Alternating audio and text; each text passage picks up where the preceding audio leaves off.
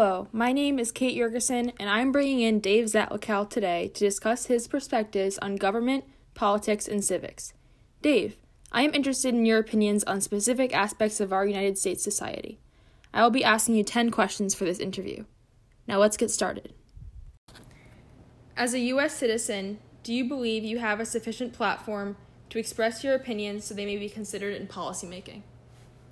Yes, I do. I believe that we have parties, and I believe that our media provides an opportunity for us to voice our opinions and concerns. And as a last case, and not as formal, we have social media. Besides voting, is there any other way you are involved in government as a citizen? If not, is there anything you plan to participate in? I'm an independent voter, so I'm not part of one of the two parties. But I do believe that I have participated in government through, one, paying taxes, and two, through participating in public forums and town halls over issues such as education budgets and highway budgets and whatnot.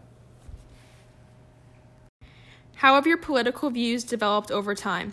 What events or people possibly influenced your perspective? I think that over time my political views have become more liberal and open-minded. I think my parents influenced me originally. I think that college influenced me.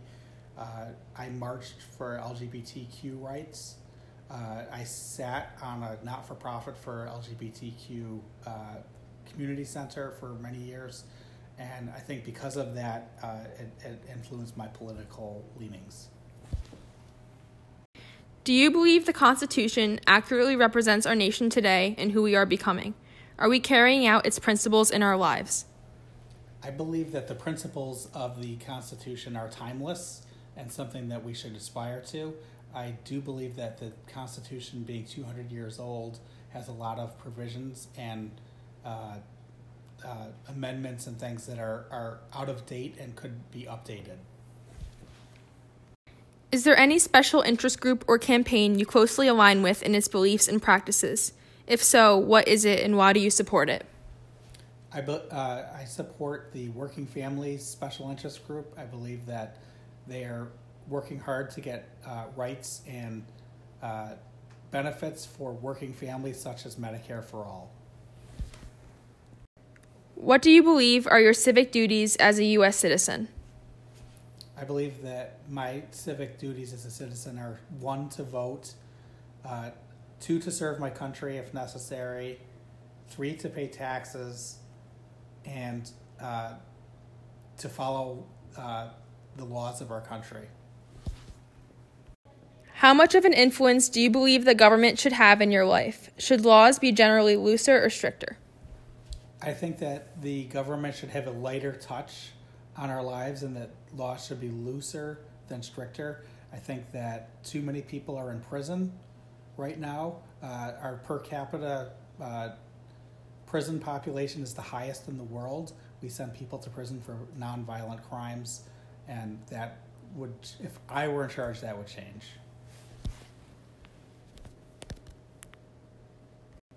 Do you believe the presidential position has too many privileges granted by the Constitution? I don't believe that the Constitution meant for the interpretation of our current administration's use of pardon powers and above the law, the ability to not answer subpoenas. So I do believe that the Constitution had it right, but I think the current interpretation is wrong. In what ways do you believe the government or political system should be reformed? What are your top priorities? If I had a magic wand to reform the government and change it in a positive way, I think the things that I would do would be to remove the Electoral College, because it's a convention from slave states over 150 years ago. Remove the filibuster in the Senate. I think, remove lobbying. And then the last thing I think I would do is I think that term limits for senators and congresspeople would be a good idea, because I think that we have too many career politicians, and the service of our congresspeople should be more short-term in nature. In your current profession, what are some major laws that you must abide by? Do you believe they are necessary in their settings, or should they be altered? I work in asset management, and it's a highly regulated industry, regulated by the Securities and Exchange Commission. I believe that most of the laws in place are necessary and good to protect investors' interests. I think that some of the implementation of the law is wasteful of time and doesn't have a lot of value. I think they could do it in a more efficient manner. As we learned from this interview, Dave has career experience in the financial sector and is directly impacted by many laws in that field. Although most laws are in the investor's best interest, the government creates sometimes unnecessary regulations, according to Dave. This perhaps may have influenced his desired role of government, that it should be less strict. An intrusive national legislature follows trends in that it affects people's lives for the worse, whether it is minor or more severe. A government with these characteristics will often be unnecessarily harsh on those who commit nonviolent crimes. With a high prison population, adding on to what Dave said, it also disproportionately punishes people of color due to the systemic racism ingrained in our system. I believe that Dave's upbringing and what he witnesses throughout his life has transformed his views to more liberal. From what I know about independent voters, they do not uniformly blend into the Democrat or the Republican parties. They typically hold views from a mixture of the two. These two dominant parties are very large and polarized, thus the majority of voters affiliate with one. Dave serves as an example that the two-party system does not work for everyone. In fact, I believe that the system can be toxic for the political climate, especially since those of minority parties must pick and choose their priority issues to be heard. I'd be interested to see how people's representations in government would change if there were multiple smaller parties with more diverse viewpoints. What I've noticed as a controversial issue, is in which I was especially curious to hear Dave's opinion on, is the Constitution. Although essential to protecting our nation's principles, it is very old and a lot has happened since its creation.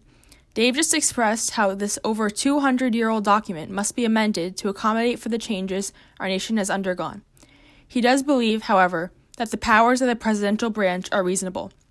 He disagrees with the ways the Trump administration handled their power, and he doesn't want their actions to set a false precedent. This brings up the very, very important duty Biden has as their new president. Not only is he inheriting a crippled economy due to the pandemic, but his example and his obedience to the rule of law will set a precedent for generations to come. Although as unfortunate as our circumstances currently, the United States citizens have a platform for expression that hasn't existed for a long time: social media. People are able to exercise their free speech and advocate for their opinions through their posts and blogs. Dave and I agree that this platform has increased civic engagement with its rising popularity and the normalization of voicing political opinions. Dave's responses to the interview questions have opened my eyes to the idea that political affiliation is fluid, and it evolves whether you believe it or not. Teenagers especially can be stubborn in their opinions and be resistant to listen to others. It can lead to ignorance and an inability to be open-minded. As a highly intelligent individual, Dave is open to new knowledge and allowed college to adapt him into the person he is today. He also prompted me to think differently by his engagement in politics. I learned that, contrary to my original beliefs, you do not have to fully go out of your way to be an active and informed citizen. Although he doesn't volunteer excessively and isn't an activist for a special interest group, he still engages himself by voting in elections and immersing himself with new knowledge. My perception on what it means to be a good U.S. citizen evolved here, and I am more interested in hearing additional stories of how people's political affiliation developed to understand their perspectives and to allow myself to learn something that maybe I never knew before.